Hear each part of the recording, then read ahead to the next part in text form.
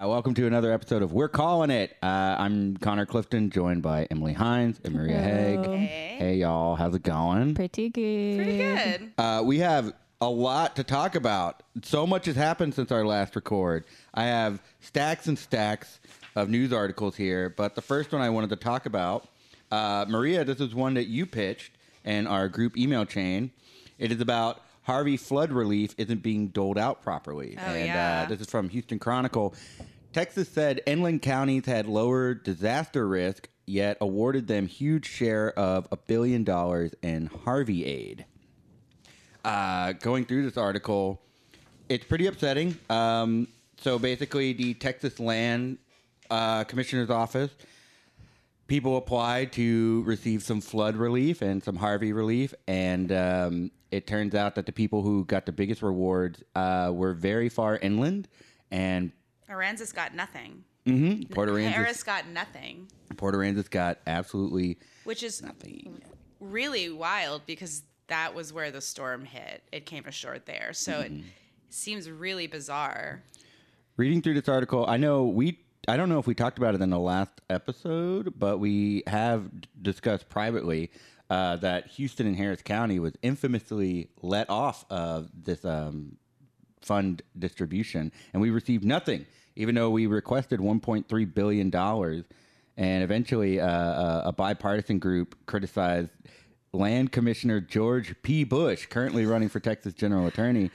We criticized him, bipartisan coalition, and so finally he asked the federal government to give Houston $750 million, while notably leaving out the coastal communities that is written about in this article. Yeah, so I didn't even know anything about it except for the Houston Harris County part of it, because obviously that's where I live and I remember the outcry. And then so seeing this article and being like, wait, there's all these coastal communities that, yeah, Harris County needs some money for sure. We had tons of damage, but like, Aransas was flattened. oh my gosh, yeah. I mean, completely. It was awful. And the fact that they got nothing from it, I can't even imagine what...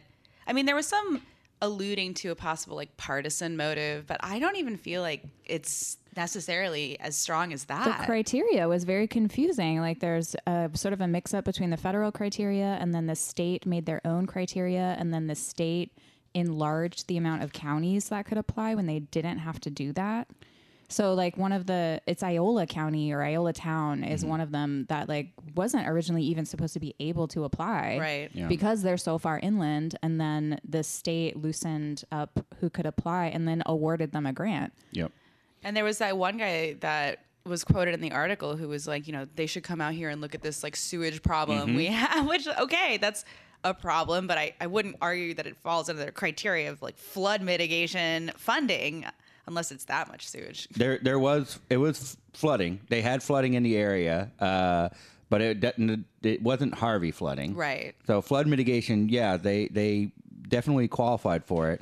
I definitely believe it's partisan, only because these are standards written by the Trump administration, and I think that they definitely pushed the big anti-city, pro-rural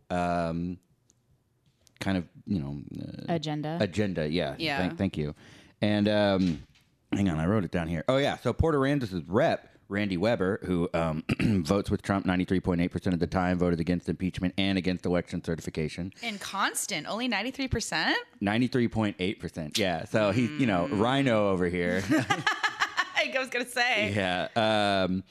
Trump still has considerable sway in the state, but Weber could also just be, a huge sack of crap. He has yet to... Why not both? Yeah, exactly. Yeah, exactly.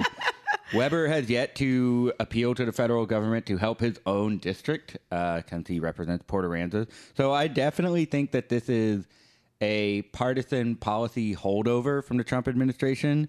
Now, if more bipartisan people could get on to George P. Bush, who is going to be running for a wider state office or a bigger position in the state, he might feel the pressure to give out more money. I'm not 100% on that, but it happened here in Houston, so I don't see why people just can't say anything. They might not have the mechanisms too in a smaller town to be able to do that, and they also might not have such cooperation that Houston has with Harris County too. Yeah. I mean, if it is, coming from a place of partisan behavior, which given that he is the rep of Port Aransas kind of seems like, I don't know, like one of those dudes who moves over there in order to kind of continue the agenda. But Randy Weber. I mean, we have people who in Houston ran for city council just to not do anything. Yeah, no, exactly. So it's like, one of those very abstracted, conservative concepts, which will probably segue later into like Abbott's recent behavior in the ledge. But like, that any kind of oversight, any kind of federal or, government assistance is like contrary to how we do things here. Yeah. So it doesn't matter that it's an emergency. It doesn't matter because we'll just figure it out, AKA like bring in a bunch of my friends, my buddies who are contractors to like do a bad job and take a really long time to fix this. Yes. I wrote a little, for each agenda item we had, I wrote a little Connor soapbox. Oh my God. Why did you tell us? We could have done that too. We I don't should know. Why do you get the soapbox? Well, because I put together this agenda, all this. Oh, I'm sorry. Who sent you the link for the segment we are currently talking about? Thank you for hitting Control V. I'm just kidding. I'm just kidding. leaving the podcast. No, you leave the podcast. No, to be fair, I only wrote this down just so I could keep my thoughts contained instead of go all over the place. All right, well, we'll put some theme music under this. Yeah, I'll put something really dramatic in. All of the projects awarded HUD funding deserve that money, but Houston, Texas, and Harris County does too. Rural Texas often gets overlooked, and while I think this fund distribution is rooted in Trumpian anti-city, pro-rural identity product.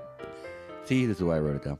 Anti-city, pro-rural identity politics, I still believe these smaller counties deserve love. However, I think Texas needs to implement a state income tax to better benefit all Texans, and also Tillman Fertitta's assets should be seized to pay for Tillman Houston. Fertitta's ass should be seized, my dude. Should be seized to pay for That's Houston and Harris County. Yes. Yeah, I'm not against these towns getting money to help out with their funding or with their flood mitigation, but also like, hey, why did you avoid us? Here's one thing that really stuck out for me. So from the article, it says GLO spokeswoman Brittany Eck released a statement for the agency defending the process, saying inland counties are important to coordinating a response to tropical storms, which is important. It's basically saying these people are opening up shelters and homes and we need to keep the roads clear and they're like a backup system. But you wouldn't need a backup system if you weren't flooding these coastal communities, which I feel like by not funding them, it's just fucking these coastal communities over. Well, Harris County is absolutely the case in point, even though, there are more directly impacted communities by storms like Harvey. I mean, we had a chance in, I think, the 90s to prepare for a Harvey-like event, and we didn't. And so it really, not a preventable disaster, but certainly one that didn't have to be as extreme as it was. Yeah. We had the opportunity to take preventative measures. But again, like the anti-spending ethos has just kind of led us down the path where we continually like fall into the same trap and make the same mistakes and pay for them. Yeah. Or like we pay for them, literally. Yes. Yeah, frustrating. Do you guys have anything else on this topic, or should we move on to Abbott's veto frenzy? Let's move on. I can't wait to hear your soapbox on this one. Should we lead with Hang it? on. Well, the last episode, Emily showed up with notes. And I was like, oh, shit. Well, that's what she does. Emily takes notes. That's her thing. Oh, are you talking about the Emily Takes Notes questions episode? No. The first record, you had you wrote notes for each little thing, and I felt wildly unprepared. Well, I had a Google Doc that I had written notes in on my phone. I was doing incognito notes. Yeah, see, this isn't well-researched essays. These are you did it longhand in a composition notebook. So because I'm bad at taking notes. That's why Emily takes notes and not Connor. Emily takes the notes. I edit the podcast. This is referential humor, folks. You gotta love it. I guarantee you, everyone listening to this knows exactly what we're talking about. It's a very niche audience right now. For now. Live apps coming soon. Oh, my Lord. All right. I just wrote down every bill he rejected and the reasons he gave, if he gave a reason. Oh, my God. Okay. There are some that I can't really push him on. All right. So Abbott vetoed 20 bills, a new personal low. Or I best. thought that was a good one. Only 20. Yeah. Very cool. So he the biggest one is that he used his line item veto privileges to reject legislative funding for everyone who, all the state reps, all the state senators and their staff. So he just took that out of the budget this year, and they're not going to get paid.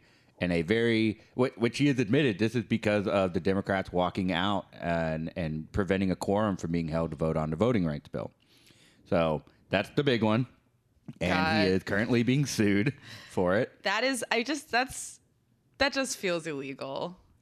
It just feels illegal. I think it will be struck down in the lawsuit or in the petition that the Democratic lawmakers submitted to the Texas Supreme Court.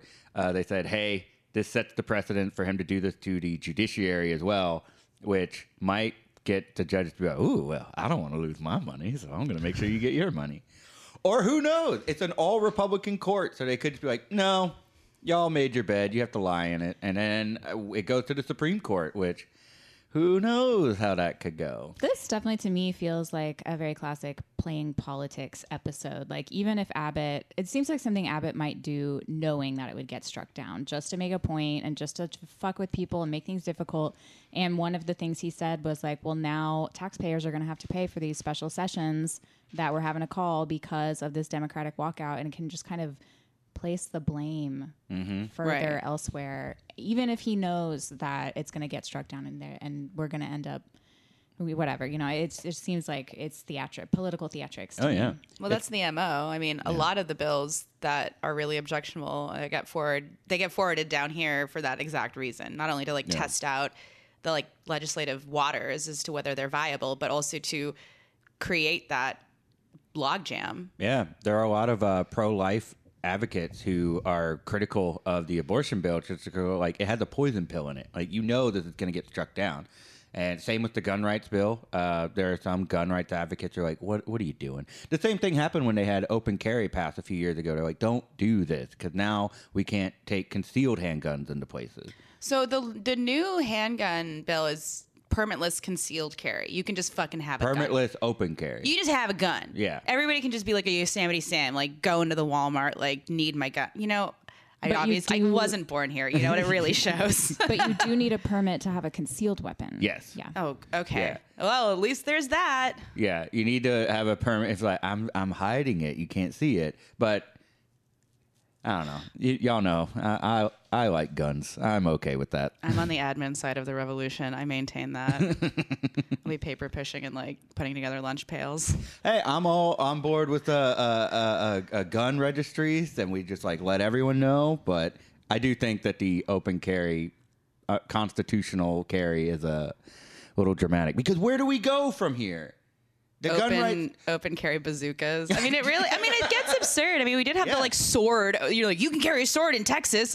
Okay, Highlander, fine. Yeah. See, that's why this shit keeps passing because of nerds like you. You guys are the long gun samurai, libertarian.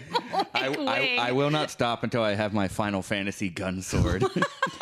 I think that, so I apply the just because you can doesn't mean you should rule to pretty much everything. Yeah. Everything. And it definitely applies to guns and swords and bazookas. Just because you can doesn't mean you should. And just stop and think about it. Why do you want to do that? I don't get it. I don't understand. I'm on team people wouldn't get shot if we didn't have guns. Yep. I don't want to be on the record too often in the early eps being yep, my stance is melting him and shooting him into the sun with the last gun left. You know? and Beto O'Rourke. Yeah, buddy, what up? I'll do an ollie all over the resistance. I grew up around guns. I'm definitely in favor of responsible gun ownership. I don't think you should be allowed to buy one unless you've had adequate training. And we need to. Texas isn't even willing to sit down and talk about what does adequate training look like. They won't. And in that case, I feel like you shouldn't have guns. I mean, the thing is that, and not to belabor because we have a lot more to talk about. But we're actually not even supposed to be talking about this. Yeah, the truth is that the data just exists, right? If you have it in the home, you're more likely to die by it. Period. No questions asked. That just is true. Well, yeah. If you didn't have a gun in the house, then it wouldn't kill you. Well, I mean, that's kind of the point. People are like, oh, you got to make sure you lock up the gun and make sure we have mental health resources. And it's you know what? A lot of people, I feel like the logic behind that is like, well, if you have a giant axe in your house, odds are like the chances You're gonna chop some wood. The chances of you dying from an axe wound go up by having an axe in the house in the first place. You can't. Oh my God. An axe is different than a gun. It's though. really Of you course cannot it make is, an but- impulsive decision to like axe yourself. So you're saying It's harder. I What mean, you're people saying is could, that but- if you have a gun in the home, you are more likely to give in to like your emotional whim. Accidents, domestic violence, Okay. Suicide. Those instances are the most likely causes of your death by gun if you have one. It's not intruders. It's not like, it's just accidents, like random stuff. And Yeah. we're so far off topic with this. I just feel like we shouldn't be talking about gun rights on episode 2. We're in Texas. I want to. We can save the gun rights discussion for our live episode. Holy moly! I And don't want to like, get if you're shot on at Team that. Connor, fire your guns into the air to voice your Oh support. my God. If you're on Team Emily and Maria, blow your kazoos real loud. All right. This might be good to save for a formal debate style episode, Ooh. Oh gosh. Ooh. which I know Connor would love. Of course. You love it. Yeah. All right. So All right, we'll move on then. other vetoes by our boy Abbott. The House Bill 686, which it is earlier parole eligibility for convicts who committed crime under 18 years old. Parole panels would have to consider the inmate's age and mental state when the crime was committed. Abbott claimed the bill would add needless, disruptive litigation. That's one of the ones I'm like, I guess, but like this is part of Speaker of the House Dade Phelan's effort to have like better sentencing reform here in the state of Texas. Moving on, SB 281 banned testimony given under hypnosis. Wait. Yes, he vetoed this, and Abbott claims he objected to a late amendment that he claims would have expanded the scope of the bill beyond its original intent. And I guess the line item veto was a no-go here, but appropriate for their salaries. Moving on. I think I just like to clarify. I think that we no longer use hypnosis. Because it kind of sounds like we were until just now. Yeah, I think that we don't currently use hypnosis. And then Abbott was like, you know what, I got to tell you, I'm really into this whole hypnosis thing. So I think it's kind of like a retroactive thing. Like we don't get to throw out testimony made under hypnosis that was made in the past. I think. I'm not totally You're sure. getting very sleepy. Yeah, well, he also cited advice given to him by his advisor, the Grand Vizier. No! Who had a spinning spiral behind him. He starts coming out with a huge serpentine staff. All right, y'all, this is fake news. We're veering into fake news. It's satire. It's protected. All right. Okay, this one got Twitter pretty pissed off around the nation. SB 474, the Safe Outdoor Dogs Act, which would have made it illegal to chain up dogs and leave them without water, shade, and shelter outside. Abbott said, fuck them dogs. Abbott claims we already have protections and this is micromanaging. But to counter that, the Texas Humane Legislation Network claims this bill would have clarified the current laws that have vague language that makes them pretty much unenforceable. So he says, this is too much micromanaging. And other people, activists in the state said, no, you don't understand. This was allowing us to enforce these laws. Yeah. So, yes, Twitter, what did they say? Hashtag Abbott hates dogs. Yeah. Pissed, Not a pissed. good look, but he'll recover. He'll win again if he runs. He just needs one photo up of him petting a dog. and he's golden. I think probably I would imagine law enforcement agencies are happy that he vetoed that because it would just be like one more thing for them to have to deal with. Like they already get called on so many animal control issues that they shouldn't have to deal with. So I bet that cops are like, thank you. Yeah. I mean, that kind of highlights why we shouldn't have the cops shouldn't be doing all that kind of stuff. We should just have better animal control and like humane services. But Oh man, I have a good anecdote. So Joe's boss told him recently that she called the cops because there was a snake in her garage, and they actually came because if animal control or Bark or whoever is too just can't take the call, the cops go. And she tried to get the cops to shoot the snake in her garage. I'm sorry. Oh, I was trying really hard not to laugh when you said she called the cops on a snake, but then they're fucking It's shooting really the snake. funny. Yeah, and the cops were like, Come out with your hands up. Oh shit.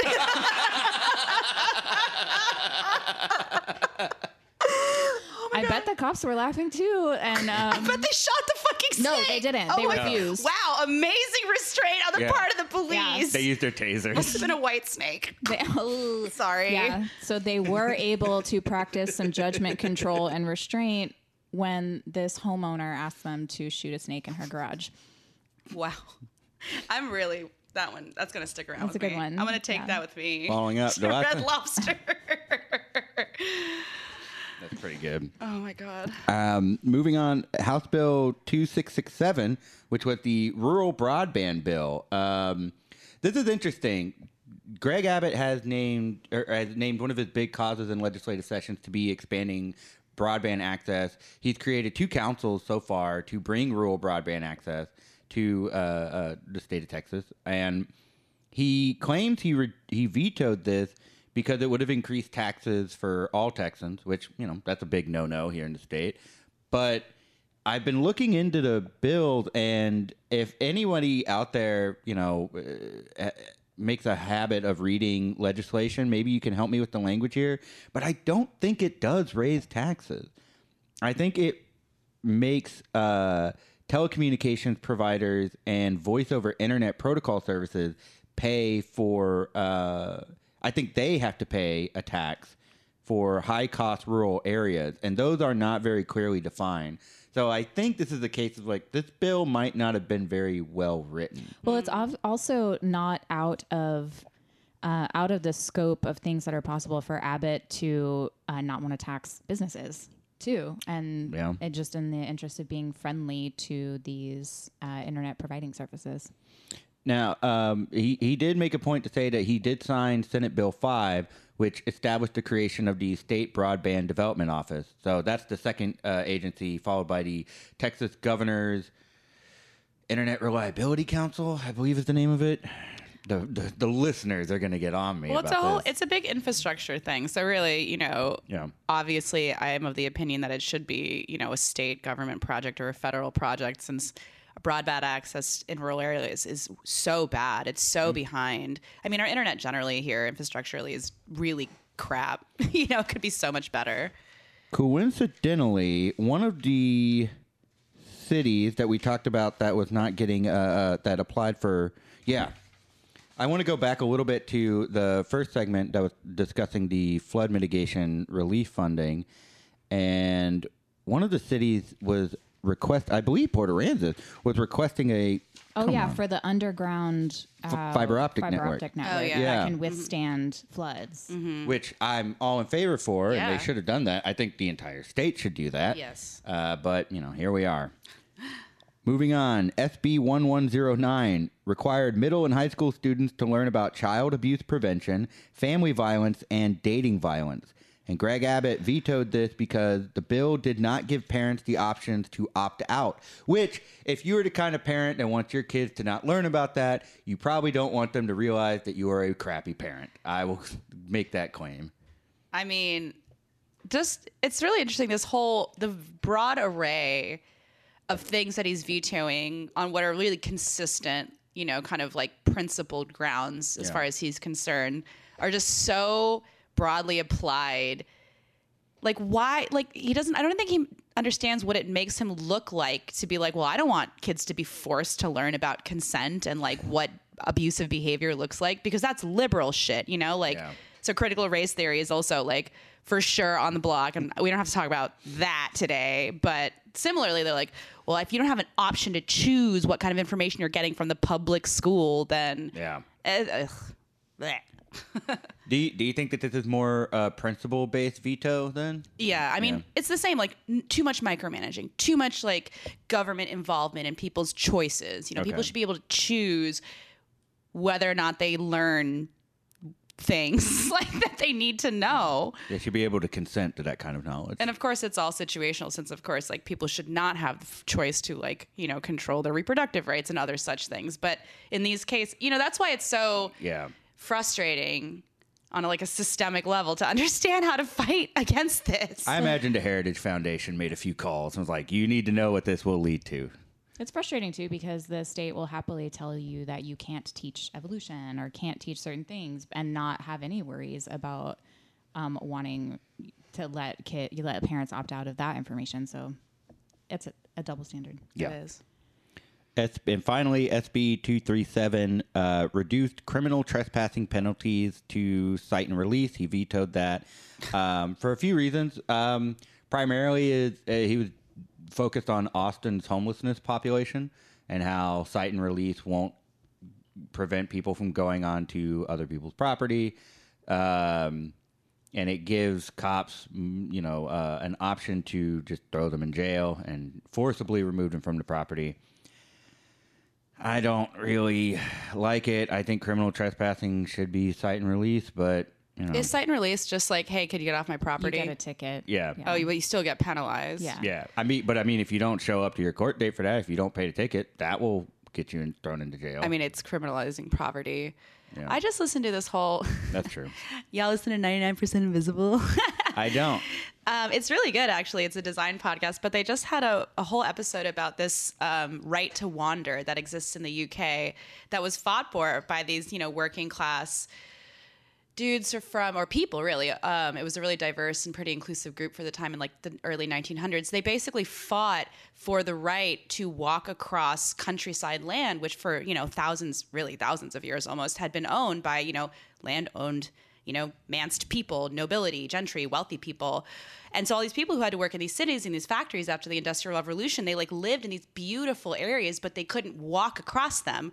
So this group got together and they literally rambled across private land and fought for the right to be able to wander across private land. So there are areas that are set across off of privately owned land where you cannot prevent people from you can't maybe go all the way up to the house, but you can conceivably walk the length of the British Isles on private land because you have a right to wander. And that existed in the US. We used to have that. There was more obviously open land, but when we fenced the West, literally as we moved west, we began to increasingly become proprietarian, which also goes hand in hand with obviously capitalistic conquest, manifest destiny, racism, eugenics, all of this shit. Yeah. But it's just a fascinating thought. Imagine walking wherever the fuck because you have a right to the land just as much as that asshole who owns it. Quote unquote. Quote unquote. Yes. Yeah. Quote unquote. Sorry. Got very passionate about that. I'm into myself having the right to wander, but anytime someone just walks their dog in front of my house, I'm like, who is that? Unlearn your shit, Connor. Well, it's because I spent the past 3 years living secluded from the rest of the city. No, I so know. if anyone drives by, I'm just like, who the hell deigns to come across my street? That's true. That's some stuff we all just need to get over. Yeah, I agree. And just let people walk around. It's fine. That's tough. And I have friends who are homeowners and have homeless people camping out in the lot next to them or camping out and encroaching on their own property and experiencing tension and stress because of it. But I don't think it's good. I don't think it's good to criminalize Throwing them in homelessness. jail is not going to be helping anybody. And if we're not addressing any of the causes of homeless, most homeless people, not most, I won't say any generalizing things, but they need mental health services. So if we're not going to provide those, if we empty out the mental hospitals in the 80s and just throw everybody into the street who needs to be taken care of and really protected, then what the fuck? What are they supposed to do? It's unethical to penalize people without addressing the root of the problem. And I feel this way too about policing, and I feel this way about all sorts of things. It's just wrong and unethical and it's backwards. And I feel that way about this. It's a very Austin move, but it's not really unique to Austin. It's a very Seattle move, to be honest. Seattle's very weird. Has always been really weird on that, but really the tech people. San Francisco, Seattle, Austin. Wow. It's just a quick solution to, it's a feature, not a bug or whatever, get it out of here. Gone. I don't know. I didn't even stop to make that connection. Do you think that, Houston's desperately trying to become a tech hub.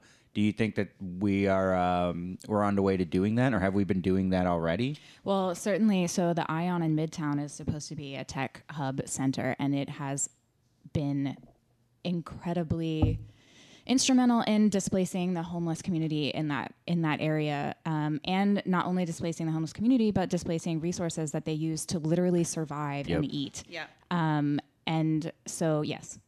Okay. Definitely yes. Also, the concentration of like unhoused people in that area is also a product of like, I think it was one of the 3 or something big like service organizations That's where the or services shelters. are. But that shut down. So everybody had to live somewhere. So they moved over to the like light rail, whatever transfer stop over there by Maine, which is where the Ion is. And it's just really disruptive. And it's very inconsiderate. The community is speaking out, but of course, it's already done. You know, they built it; it's done. Yeah. So Yeah. yes, I guess I've been it's already advocating for low barrier shelters in the area, and I mean, occasionally it gets brought up at city council, and their response is always, "No one wants a low barrier shelter in their neighborhood." And I always email them afterwards and say, "Hey, I was listening at this meeting. I just want to let you know I'm in District D. I'm around this neighborhood all the time. I want a low barrier shelter in my neighborhood because they're here already, and we're not caring for them." What is a low barrier shelter? A low barrier shelter means that there are no requirements imposed on the people who stay there. They don't have to pass sober. sobriety tests. They don't have to go look for work in the morning. They can Gotcha. use, if they, no one's there aren't cops patrolling, et cetera. Like there are safety mechanisms in place, and there's sanitary concerns are being taken care of because there's restrooms, there's trash cans, they are cleaned up regularly, they're housed literally, like they have roofs over their head. And then there are services provided if people want them, but you're not required to take part in them to stay there. Yeah. Houston seems to pride itself on its neoliberal, we can do it ourselves kind of attitude. What would happen if we just opened one up? We wouldn't. I mean, I don't think we will. I don't think we will because I think in general as a society, we have a very like, I would say puritanical attitude towards what like people's problems are. I meant like if a coalition of like 5 people just like got a house and converted it, could the city of Houston stop them? Maybe. Yeah, they might. I mean, if people complained. Because you would We have get to. zoning laws like that. Oh, yeah, Yeah. suddenly we have zoning. Yeah, exactly. Yeah, I would have to think a little bit more about that, but you would really need to get the community that the shelter is in on board so that they wouldn't complain, which is difficult. Yeah. Yeah, and it's like it's an ethos thing. I think Yeah. that we just don't have that understand. Which is funny because I think about. It's a very Protestant thing to me because I think about, I studied medieval history as an undergrad, and I remember, kind of learning about how everybody kind of default is Catholic at that time. But the approach to, people who were poor or struggling or not really being able to support themselves was like, they are the wretched of God's people. We need to take care of them. It's our responsibility. Yeah. And it's not, obviously that's more of a predestination sort of concept, but that they are poor is through no personal failing. That's Protestantism. Catholicism was like, that sucks, but you know what? We all suck. So it's important for us to be good people and help you. You know what I mean? Yeah. Most of the charities that assist the city with homeless care are Catholic. Go figure. and they do not have low barrier. Absolutely not. Yeah. No. As I understand, the Catholic charities have a lot of rules about you got to be sober and you can't even yeah. curse. And also, they kick you out in the morning because the idea is that you're supposed to be out looking for work. All the time. And it's they have other coercive services like pregnancy crisis centers that are like disgusting. So, it's not always really translating into modernity, but thinking just of a slightly different approach to how we see people who are in need or are in crisis around us. Okay. Well, speaking of private property, we can move on to segment C, which is Abbott's big dumb border wall. Greg Abbott, a few weeks ago, I feel like now a month, announced that he was going to be moving forward on constructing a border wall and relying upon, drumroll, Texas donations. That's right. He's crowdfunding a wall. He's allocating $250 million in state funds as a down payment, and he collected $450K, over $450K, specifically $459,000 in donations. And if you want to know anything about those donations, submit a fucking FOIA. We should submit a FOIA. Submit a FOIA. Yeah. Man, I can't say FOIA. FOIA. FOIA. Submit a FOIA request if you want to see the who fuck donated and how much they donated. Tillman Fertitta. No. Yeah. For sure, though. I would wager that it's predominantly non-Texans. Oh, yeah. I Fair. think that this is, you mentioned it earlier, this is political grandstanding. This is partisan political theater. I don't think it's any coincidence that he's running for re-election next year.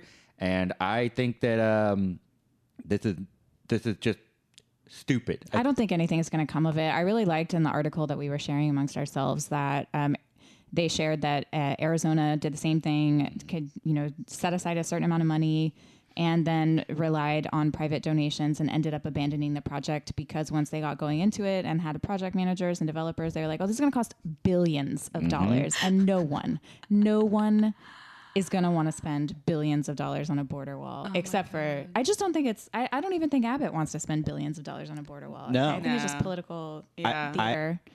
I think that a lot of this money is going to be spent on photo ops of Abbott in front of a couple of panels, and that will be used for his reelection campaign. I think this is unofficially money for his reelection war chest. And two things that I found really, really outright hilarious is that Abbott is requesting that Biden had the federal government return the land that Trump already used or seized through eminent domain from private property owners because he believes they will willingly give it up for the cause. And he is either a moron or he's just flat out lying because he knows it's not going to happen. He's flat out lying. Yeah. He's not a moron.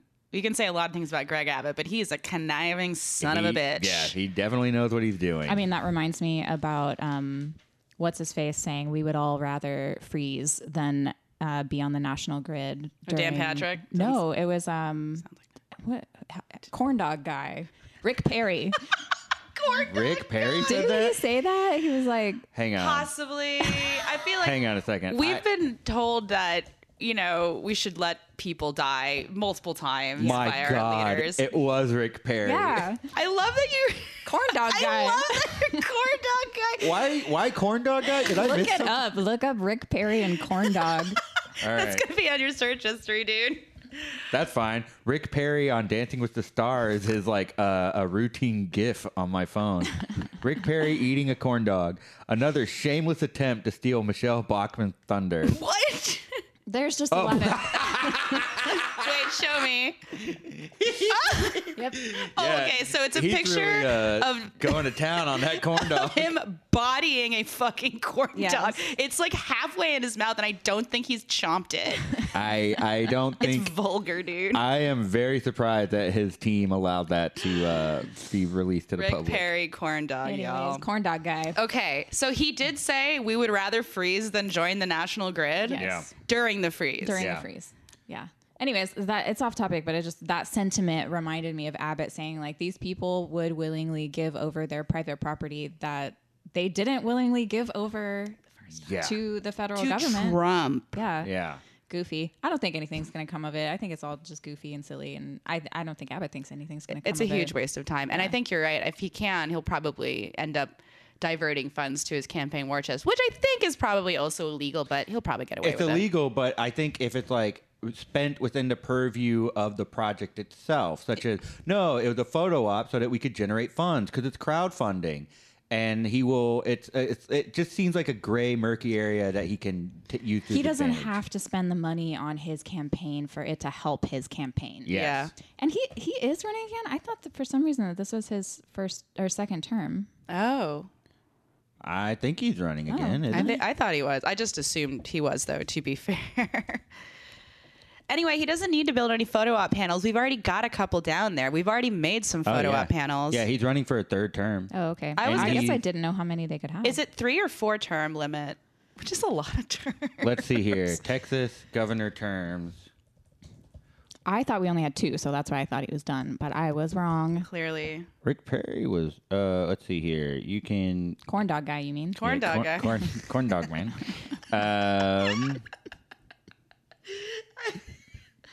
That's so much better than being like, he's the guy who forgot the name of the agency he was like running or whatever. Oh my God! You have to What? be at least 30 to run for governor. Is this my time? Tell us how many terms you can run for. It's not interesting material if you're just Googling on No- the podcast. no No term term limits. limits. Oh my god. How Texas, fucking liberal. These blue Democrat dogs, they're taking a page out of FDR's playbook. What the hell? It's a little silly. So yeah, he. I mean, he'll just run and That run and run rat until he's bastard done. will win every fucking time until he's dead. That's right, Rick Perry. Let's see here. He sought the nomination for president in 26. When did he stop being governor, Rick Perry? I don't think this is super interesting, though. I No, think we should let's probably move on. I find this very Well, we can have another podcast called Connor Googles for a while we make small talk. But like, All right. let's get back to the fine. Let's get Sorry, back to listeners, the agenda. I can't tell you. Y'all can Google it. All right, we'll move on to something really wacky that Chip Roy said. U.S. Rep. Chip Roy made a bold claim about defunding the police and its relation to the murder rate. And he said, I've got the direct quote right here. Oh, let's reimagine police by getting rid of them. What do you have? You have a doubling of murder in Austin, Texas. It's insane. It's actually quite a misleading claim because he's using percentages instead of actual numbers. And when you use percentages, it's it's easier to make more alarming statements. And one that's specifically Sometimes cited, even when you use actual numbers. It can seem alarming. Yeah, like one of the examples that they say is El Paso had a murder rate of 3 in January, the first quarter of 2020, and then 6 or something. It was city of El Paso recorded 2 homicides in the first quarter of 2020 and 5 homicides in the first quarter of 2021, thus a 150% increase. Which honestly, low murder rate in El Paso, overall. I didn't mean to derail your intro, though. I'm sorry. No. That is exactly the intro. I only had one other paragraph here. By comparison, the city of Houston recorded 16 more murders in the first quarter of 2021 than the first quarter of 2020. But because Houston's total homicides is a much larger number, 94 in the first quarter of 2021, the 16 additional murders results in a much smaller percentage increase, 20%. So it's if anything, we extra funded our police and we got more murders. We did. Like literally. I wrote it down here. Hang on. Yeah. In many cities, murders have gone up alongside police budgets. Houston added $20 million to its budget and saw a 20% uptick in homicides in the first quarter of the year. Dallas and Fort Worth saw similar increases. So clearly, budget fluctuations aren't as impactful as Chip Roy claimed. No. It's a pretty misleading statement. It's a bold statement that doesn't necessarily paint the entire picture. Well, it's convenient to say. Yeah. And there's also, I could be way off here, but I don't think there's really any evidence that a decrease in police budget leads to an increase in crime. No, there's not. What is currently leading to the national crime wave that we're experiencing, it's not just Houston, it's not just Austin, it's not just Texas, it's a national crime wave, is the pandemic. Yep. Mm-hmm. And everyone being unemployed, everyone being sick as hell, everyone being stressed and Stuck together at home. stuck at home, using and abusing more than they were or would have in other circumstances. These are the things that are contributing to the crime wave. And it's so frustrating to keep funding police that is reactionary and not preventative when what we need to be doing is caring for people. Yeah. Right. I mean, it's like literally, again, calling the cops on a snake. We just don't have an infrastructure that exists in our mind beyond the police as the people to call, which I have no sympathy for police, but they're not trained to do that shit and they shouldn't be called to do it. So I'm sure it can be a hard thing to navigate whether or not to shoot a snake or take care of like a person who's having a mental health crisis, right? Yeah. But like, Yeah. why are we still funding the police then? We literally, like, it's so frustrating that he would say that because it's like, okay, then Houston, literally the biggest city closest to Austin. We're bigger than Austin. Look what we did. Look what happened. Shut up. Yeah. And it's also frustrating because our current chief and multiple chiefs working within the organization say the same thing. They say that policing doesn't prevent crime. They say that the mental health crisis diversion programs work, but they're underfunded. They're just unwilling to release that funding themselves. Because why would they, right? I mean, it's Yeah. just an immovable object meeting an unstoppable force. Like the police are and always will be self-preservation motivated to an excessive degree. I mean, they're the strongest union in the fucking country, you know? So even if they admit it, they still won't let go of the power share that they hold economic or financially in terms of budgeting. Yeah. It's so frustrating. But I really appreciated this article because I had been struggling with, okay, how do you make the argument? Like, how do you come back to people who say, well, why do you want to defund the police when crime is on the rise? And this article gave me personally a better handle on how to handle that conversation personally. So I found it really helpful. I mean, it's just, do you think, obviously, no major city is gonna just like completely defund the police. Not right now, but do you think that if we actively tackle the issues that lead to crime, that eventually it'd be like, hey, crime numbers are down. There's absolutely no reason for your budget to be as high as it is. So now we're going to start decreasing your budget. You'd really have to overhaul who is on city council and who is the mayor. Like, it would have to be a real institutional.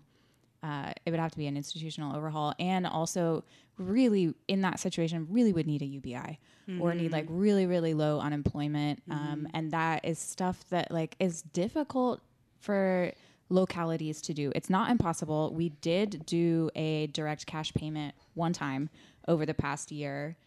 People had to apply for it. It wasn't easy. It wasn't automatic. But that is something that's so much easier to do on the federal level just through the tax system. So... and I would also argue that if crime numbers went down dramatically, they would say, see, it's because of the amount of funding we have and the amount of policing we're doing, you know? Yeah. So, no. Absolutely. See, you bought us a tank 5 years ago, and This is why everything went the down. crime, blew everybody up. Well, these are all such horrible bummer stories, and I want to get to the biggest bullshit feel-good story of the docket. Still obsessed with this story. I want to talk about Teal the dog, the very good boy. Best.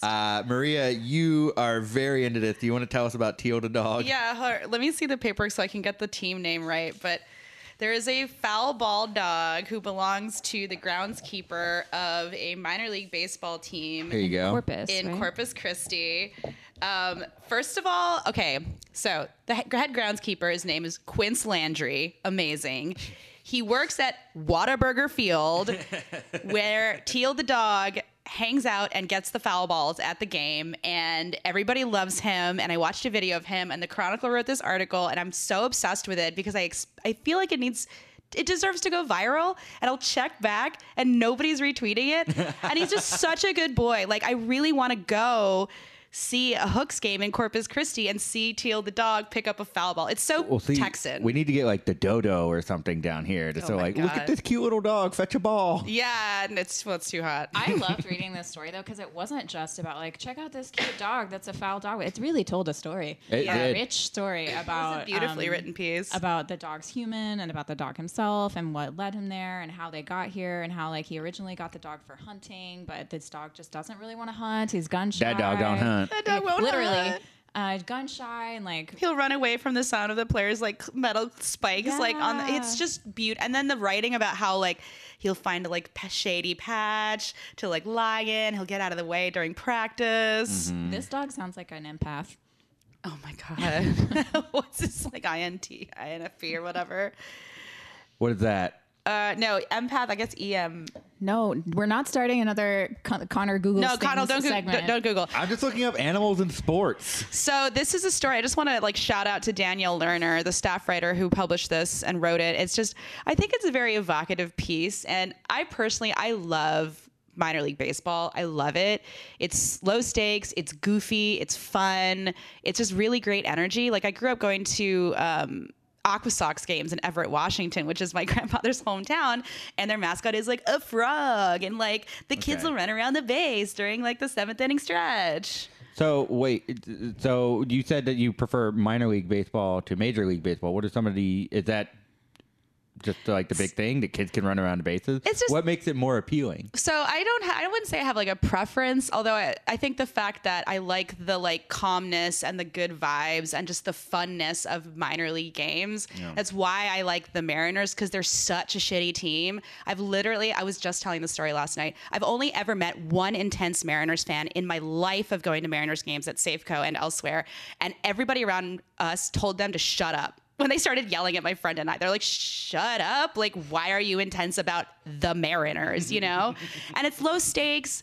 And I don't know. I really love minor league games. So I just was like, I want to go see Teal the dog, grab a foul ball and eat a hot dog and like enjoy the sea breeze in Corpus. That's what it made me want to do. Road trip. For real, though. Oh, should we? I kind of want to. All right. You heard it here. The first live guest is going to be Teal the dog. Buddy, don't say it unless we can manifest it. I mean, I think there's a lot less money involved in minor league baseball, which just makes everything better. It's just, Too. it's a game. And like minor league is like, yo, I mean, they are like players who are working towards major league careers, but I just think it's just more fun and it's cheaper to go. They're either working towards major careers or they've fallen from grace, like Roger Clemens. He pitched for the Houston Astros. He was great. Went to the Yankees. Turns out he was a horrible, horrible steroid abusing prick, and now he's pitching in the minors. Not to downplay people who are in the minors. You can make a career out of it. Yeah. It's not, hella money, but Pitching for the Sugarland Skaters. oh my God, that's what I forgot. That's the name of their minor The league Skaters. team. The Skaters. Could go out to Sugarland and see the Skaters, but this seems more like. I love this story so much that I'm like worried that there's like something wrong, like that Quince Landry is like a QAnon dude, or like the dog's racist. Yeah. I don't want to get milkshake dogged by Steele, so I have a lot invested in the story remaining pure. Whataburger Field, man, it's perfect. My favorite part of the story is the second pitch, the second fetch. So instead of the first pitch, they throw the first pitch, and then the groundskeeper and the dog, they play a game of fetch before the game. And that was the part I was like, man, this is pretty nice. This is sweet. Maybe it is just like a personal affinity I have for the whole like vibe of minor league, but like I am really obsessed with this. Are you a dog person? No, I'm really more of a cat person. I like dogs. I like animals, but like this is just It's just a good story. it's just such a well-written good story. Yeah. Cats and sports. All right, Yes. Google Looking it needs to up. stop. I'm going to shut your laptop, dude. No.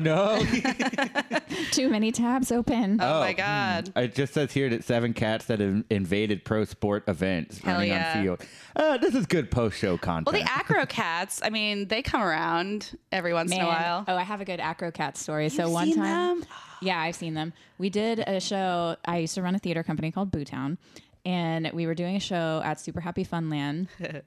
Where the Stupid, crappy, dumb land. yeah, it's not the best venue. Where I lost my train of thought. Oh, okay. The Acro Cats were performing after us that night, and literally they rolled up in it was like a bus. And the cat lady who was in charge of everyone and driving had cat ears on, and there were literally cats crawling around. All like you could see them jumping around inside the bus, like on the dashboard, everything. And like so, we were this little indie scraggly theater company at the time. Edward Albee, who's a very famous playwright, was one of the I don't know, visiting professors or something. I don't know at U of H, and he showed up after our show to see the Acro Cats. Wait. And it was just so frustrating. I went to U of H when Edward Albee was there. So sorry. It was very, very. It was like what's the word I'm looking for? It was just very like I feel like delegitimized. disheartening. Oh, yeah. no. That he showed up for the Yeah, cat. and also I would like to say that the show we were doing was bad. I'm actually glad that Edward Albee did not come to see it, but it just was. Yeah, it was very disheartening. Maria, I saw your eyebrows shoot off your head when Edward Albee was mentioned, and I wanted to let you know I went to U of H while he was there, and we took the bathroom breaks at the same exact time. So I saw him every day in the urinal. It's good to know that, you kind of share something in common with one of the greats. You know what I mean? Yeah. Yeah, we both all pee. We pee at the same time, and we both do at the same time. Oh my God. Gross. That's right, Edward Albee, the gross man, just like me. But he loves the Acro Cats. Man, Super Happy is such a unhinged venue. We had Zine Fest there in 2012, and it was just like the hottest, loudest, wildest time. And then like the mountain of fucking Raggedy Ann dolls. It's just like Also, like a cat pissed and shit all over our cables one time there, and like was it one of the Acro Cats or just a no. cat? Well, they just have their own cats. there, Yeah. Cat piss Yeah. is very frequent there. Yeah, well, you can smell it. It used to be like a porno theater, I think, or a theater, a movie theater. It has. So we did. It has its good things and its bad things. And one good thing was that you really could do anything there. And we did like one of our first shows for Bootown was this scraggly show that was so messy. Like we literally poured maple syrup over one of the actors, and then at the end of the show, like they were cool with it. Like they didn't care that we got maple syrup all over their floor and we cleaned it. And also we just took her outside and hosed her off afterwards. Yeah. Like it wasn't like, it's definitely there. It's important for spaces like that to exist. Yes, for absolutely. Sure. Yeah, I definitely hope it remains. Flaky's Pizza, on the other hand. There you go. Teal the dog, first live guest at Super Happy Funland for the show. Okay, openers are the Acrocats. Ooh, I don't know. They might be too big for us to book. Yeah. I have to see them sometime. Okay. Well, Well, that take care of all of our news. Do y'all have anything that you want to talk about or anything you're excited about this week? Man, I've got the busiest week coming up. I'm just kind of not excited in general about this coming week. So I don't have, I mean, I guess work is good. It's not. it's good to be busy, but Yeah. it's not. Yeah, Really I have busy. a really busy week coming up. So Well, I'm good feeling a little luck. doom. A Doomarita might fucks you right up. Oh man. about you? I got a lot of work coming up. I just have to catch up, So tomorrow I have a pretty busy day at work. But once I get through with that, should be good. I'm looking forward to having, I guess, hopefully a 2-day weekend next weekend. So fingers crossed for that. How about you, Connor? This is nerdy as hell, but I'm looking forward to getting into this rural internet bill. I want to learn it. I'm not kidding. Rural broadband internet access has been like a really big thing for me. And I have a lot of interest in working to, I'm going back to school and I definitely have an interest in applying that degree to bringing internet to the state of Texas. Yeah. So going to look into what the state broadband development office is all about. Noise. Going to call Greg Abbott and kiss his ass. You better not. Like, Greg, I'm sorry, Mr. Governor. Oh my God.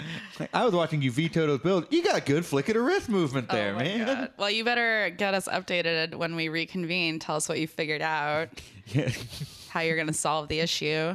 Oh, yeah, I'll get right on it. All right. If Abbott listens to this podcast, I'm fucked. And if any of that stuff comes to pass, you'll hear about it right here on We're Calling It. Yeah. Connor, you didn't get in on All it. right, I let me set do you it. up. I'll edit it in post.